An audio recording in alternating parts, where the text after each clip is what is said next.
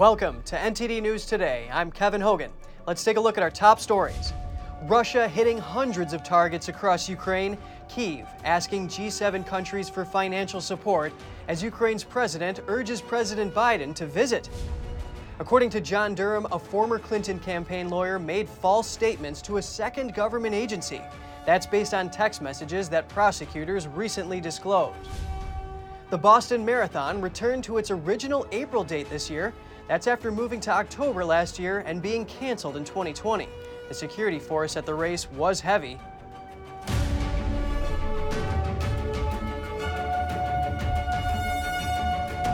Russia attacked cities across Ukraine this morning from the west to the east. This as Russia tries to take full control of the Ukrainian port city of Mariupol. NTD's Jessica Beatty has more.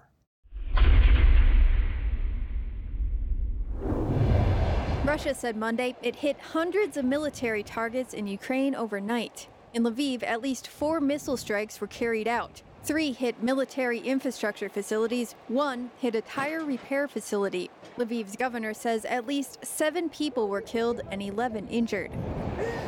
And over towards the east, Russia's defense ministry said it hit more targets where Ukrainian forces and armor were concentrated. During the night, high-precision air-launched missiles destroyed 16 Ukrainian military facilities, including 5 enemy command posts, a fuel depot, 3 ammunition warehouses, as well as personnel and military equipment. The Kremlin Monday accused Ukraine of changing its stance on issues that have already been agreed to at peace talks, but it said high-level talks continue. Meanwhile, Ukraine has asked G7 nations for tens of billions of dollars in financial support to help cover a war-linked budget deficit over the next 6 months. Here's the Ukrainian president's economic advisor. The president has made such request, an appeal to the G7 countries to provide this $50 billion in financing for Ukraine. He says different options are being discussed, including issuing 0% coupon bonds. Meanwhile, U.S. ammunition, weapons, and other military equipment head to Ukraine. Here you see airmen at the Dover Air Force Base in Delaware packing it up. Last week, President Biden announced an additional $800 million in military assistance to Ukraine. Ukrainian President Volodymyr Zelensky told CNN's Jake Tapper Sunday that he wants Biden to visit Ukraine. It's his decision, of course, and about the safety situation, it depends. But I think he's the leader of the United States, and that's why he should come here to see. Biden has said he's personally ready to go to Ukraine, but over the past week, the White House has insisted that Biden has no plans to visit. Jessica Beatty, NTD News. The Polish government recorded an 8-hour waiting period on Sunday at the Poland-Belarus border for trucks leaving the EU following a sanctions deadline on Saturday. The EU has imposed a full ban on Russian and Belarusian trucks carrying freight in the EU. This was agreed as part of the 5th round of sanctions against Russia over the invasion of Ukraine. The ban came into effect on April 16th and included exceptions for agriculture and food products, humanitarian aid, as well as energy. Drone footage from Saturday showed freight trucks backed up for miles on the road from Poland into Belarus hours before the sanctions went into effect. The U.S. envoy for North Korea says South Korea and the U.S. should take the strongest possible deterrent stance against North Korea. This while the U.S. and South Korean troops start annual joint exercises. It is extremely important for the United Nations Security Council to send a clear signal to the DPRK that we will not accept its escalatory tests as normal. Also agreed on the need to maintain the strongest possible joint deterrent capability on the peninsula. And as Ambassador No mentioned, this is why our militaries are exercising and training together, like the exercise that started just today. U.S. Envoy Sung Kim spoke in South Korea amidst escalating missile and nuclear threats from Pyongyang. Kim and his deputy met with South Korea's nuclear envoy as part of a 5-day visit. Kim arrived the same day joint military exercises started. The 9-day military drill is held annually with U.S. and South Korean troops. Kim is also expected to meet with the transition team for South Korea's President-elect Yoon Suk-yeol. The 126 Boston Marathon started this morning amid heavy security. This as the race returned to its traditional April race date for the first time in 3 years, generating strong spectator interest. The world's oldest annual marathon was canceled in 2020 and delayed until October last year in response to the pandemic. Security is always a top concern for local authorities. Heightened measures were put in place after the Boston Marathon bombing attacks of 2013. The Boston Police Department has uniformed and undercover officers along the marathon route. The department also set up cameras and checkpoints along the Boston part of the race to monitor the crowd. There were additional worries last week after a mass shooting in a New York subway. This prompted Boston to increase its police presence at subway stations ahead of the marathon, but the suspect in New York was soon arrested. Some 30,000 athletes are participating in this year's marathon, which covers 26.2 miles from Hopkinton to Boston. Michael Sussman was a former lawyer for Hillary Clinton's presidential campaign. Special counsel John Durham's team found that he made false statements to CIA officers. That was in a meeting after President Trump was sworn into office. James Baker was the FBI's general counsel at the time. Sussman told Baker that he had time-sensitive information to share. That was according to a text message that prosecutors recently disclosed. In that message, Sussman said he was coming on his own and not on behalf of any client or company. Prosecutors say a tech executive directed him to deliver the information, and he billed the Clinton campaign for the job. Back in September 2016, Sussman gave Baker white papers. Those documents allege that Trump's business had a secret channel with a Russian bank. The FBI later determined the allegations were untrue. The new findings say February the next year, Sussman met with CIA officers and he made false statements to them. The special counsel's team introduced a memorandum that a CIA official also wrote. It said Sussman provided documents and thumb drives. He claimed that those had data related to potential Russian activities tied to Trump. Sussman said he was conveying information from contacts. Those contacts, he said, were acting in good faith and out of a sense of loyalty to the government. Sussman also said that he was not representing a particular client. That's according to the notes. But it contradicts what Sussman told a former CIA employee. Sussman told the CIA agent he represents a client who wants to remain unknown. It also contradicts something else, testimony that Sussman gave to the House Intelligence Committee. He told them under oath that he got the information from one of his clients. Sussman said he found out about the information in the summer of 2016, but he said that he only came forward with it months later. That was because then President Barack Obama called for a review of intelligence regarding Russian interference in elections. A federal judge has rejected an effort by Stacey Abrams and her gubernatorial campaign. She wanted to challenge a new Georgia fundraising law that enforces limits on certain groups. For example, the law allows certain groups under Governor Brian Kemp to raise unlimited funds, while Abrams groups cannot. That's because Kemp is the governor, while Abrams is not the Democratic nominee, at least for now. In her filings, Abrams claimed to already be the Democratic Party of Georgia's nominee for governor, but the primary elections aren't until May. The judge said he turned down Abrams' challenge because otherwise he would have to agree that she was currently the party's nominee. However, the ruling is a temporary order, and so the case may not be over. In a similar case that the same judge had ruled on, he had said that case was likely to succeed on the claim that First Amendment rights were violated. The new dean of the U.S. House of Representatives is pledging to make Congress more civil. Representative Harold Rogers of Kentucky, who has served in Congress for 42 years, is officially the new dean of the House. The position goes to the longest-serving member of Congress. Rogers took the position after the recent death of the previous dean, Congressman Don Young of Alaska. As Dean of the House, Rogers will also have the formal duty of swearing in the new Speaker every 2 years. Though it's largely ceremonial, the Dean also has the informal role of setting the values of the institution. New Jersey Representative Christopher Smith is actually tied with Rogers for his length of service in the House, but Congress uses a unique tie-breaking system, the alphabet, so Rogers won out because his name came first. The White House is celebrating Easter Monday with its first egg roll since 2019.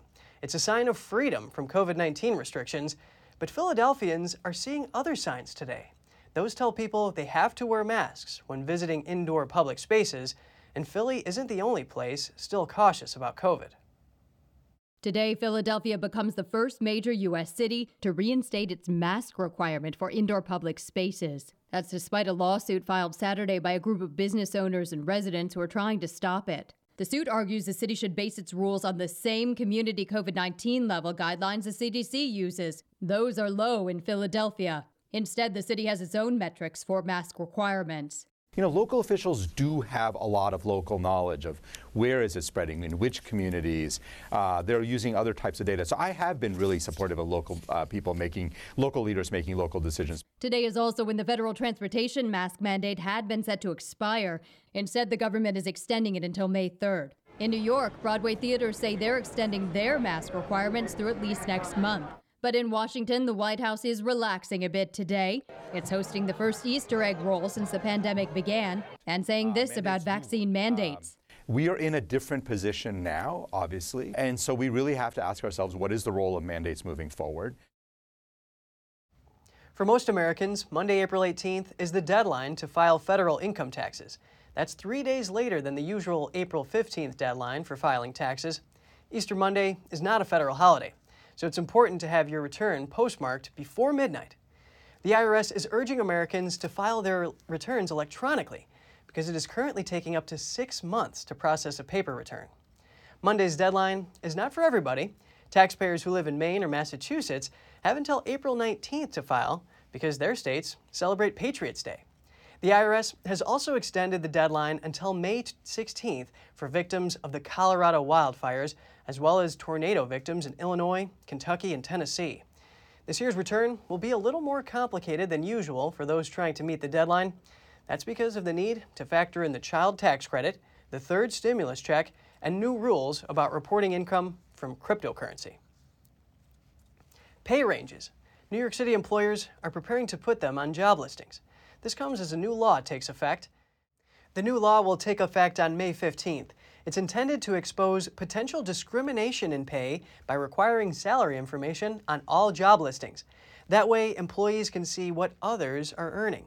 Similar laws in states like Colorado have been designed to provide more workplace transparency, but some employers say they aren't ready and need to spend more time setting compensation ranges for every job title. The transparency could potentially rankle existing employees when they find out new hires could be earning more. Critics say it's not the right solution for the current job market and want the implementation delayed until November. Supporters of Florida's governor converged on Walt Disney World. This was after Disney promised action in response to new state legislation. We're here now for two things because of how beautiful Disneyland was. I'm losing my voice. And how important it is to the children. And then they decided to ruin the whole park with all this woke garbage. And you can't force, because of Ron DeSantis' bill that was signed, it doesn't have anything in there that says no gay in it. Today we're rallying for Governor DeSantis. The new Florida law limits classroom discussion on gender identity and sexual orientation for young children. Opponents of the law call it the Don't Say Gay bill. A group of Disney employees who disagree with the bill staged a week of walkouts. In response, Disney vowed to help repeal the bill and include more LGBTQ characters in its children's content. A classified satellite for the U.S. National Reconnaissance Office, or NRO, was launched into space from California on Sunday. The NROL-85 satellite lifted off from Vandenberg Space Force Base aboard a two-stage SpaceX Falcon 9 rocket. Vandenberg says this was the first mission by the NRO to reuse a SpaceX rocket booster. The Falcon's first stage flew back and landed at the Seaside Base, northwest of Los Angeles. The NRO only described the satellite as a critical national security payload. Its launch was one of 3 awarded by the Air Force to SpaceX in 2019 for a combined price of $297 million. The NRO is the government agency in charge of developing, building, launching, and maintaining U.S. satellites that provide intelligence data to senior policymakers, the intelligence community, and the Defense Department. And coming up, we look at a new idea by a food tech startup. This one in Spain uses a 3D printer to make whole steaks. The material is made completely from plants. They're marketing it to people who want to eat less meat as a way to help the planet. And New York City's Easter parade is back. See some of the amazing costumes that locals put on. Some saw it as a sign the city is returning from the pandemic. All that and more here on NTD News.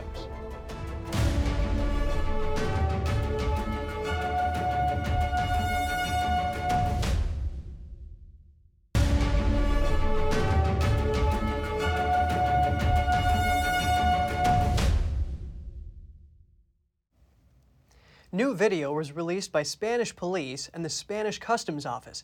It shows police storming a fishing boat carrying over 3 tons of cocaine, reportedly worth over $50 million. Customs Office police boarded the fishing vessel off the Canary Islands on April 13th. They arrested 5 members of the crew. That's according to a joint news release from Spain's Interior Ministry and the Civil Guard National Police. The vessel was stopped by the Spanish Coast Guard in waters south of the Spanish archipelago and escorted to Las Palmas in Gran Canaria. Video footage was released that shows officers removing sacks of cocaine hidden in the fishing boat's fuel tank. Spanish local newspaper El Dia reported that the seized cocaine is estimated to have a street value of $54 million. The Joint Police and Customs Office statement did not specify the value of the seized drugs. The Spanish food tech startup is 3D printing whole cuts of steak made from plant-based products, attempting to achieve the most realistic meat imitation possible. NTD's Andrew Thomas has more.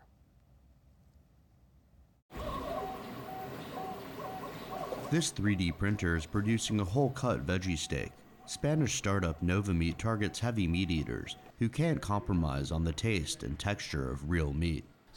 We aren't after vegetarian or vegan consumers. They existed long before these products first appeared. We want our consumers to reduce the amount of meat they eat, but without having to renounce the experience of eating meat. The 3D printed steak has to fool all senses: taste, texture, appearance, and even smell, and requires the right amount and proportion of ingredients, including peas, beetroot juice, and seaweed that are made into fibers that imitate muscle tissue. We started with the most difficult element of the 3D printed steak, which is the texture. It's very difficult to achieve a steak-like parameter. It's a very difficult parameter to achieve in the food industry. We started with that and we got it right. We are very proud. Then we have the parameters of taste and mouthfeel. In regards to these two, we have improved a lot lately, so people are telling us we are doing well in texture, taste, and mouthfeel. The company is still conducting a series of tastings in cooking schools to gather some feedback. At the Culinary Institute of Barcelona, Nuria Zarco appreciated the product's texture. I was surprised. I wasn't expecting that, given how they make the steaks and the ingredients they use. The texture is very well achieved. The taste too. There were different tastes to try. In general, they were all very tasty. Beyond Meat and Impossible Foods are 2 major names in the global fake meat arena, but there are dozens of other brands competing in the market, including some which also use 3D printers. Nova Meat plans to have its steaks available at selected restaurants in Spain by the end of 2022. Andrew Thomas, NTD News. The older generation has borne the brunt of the pandemic, but they have shown great resilience in the face of this challenge. What can we learn from them? Here's more from Gina Marie, who brings us Strong Mind and Body.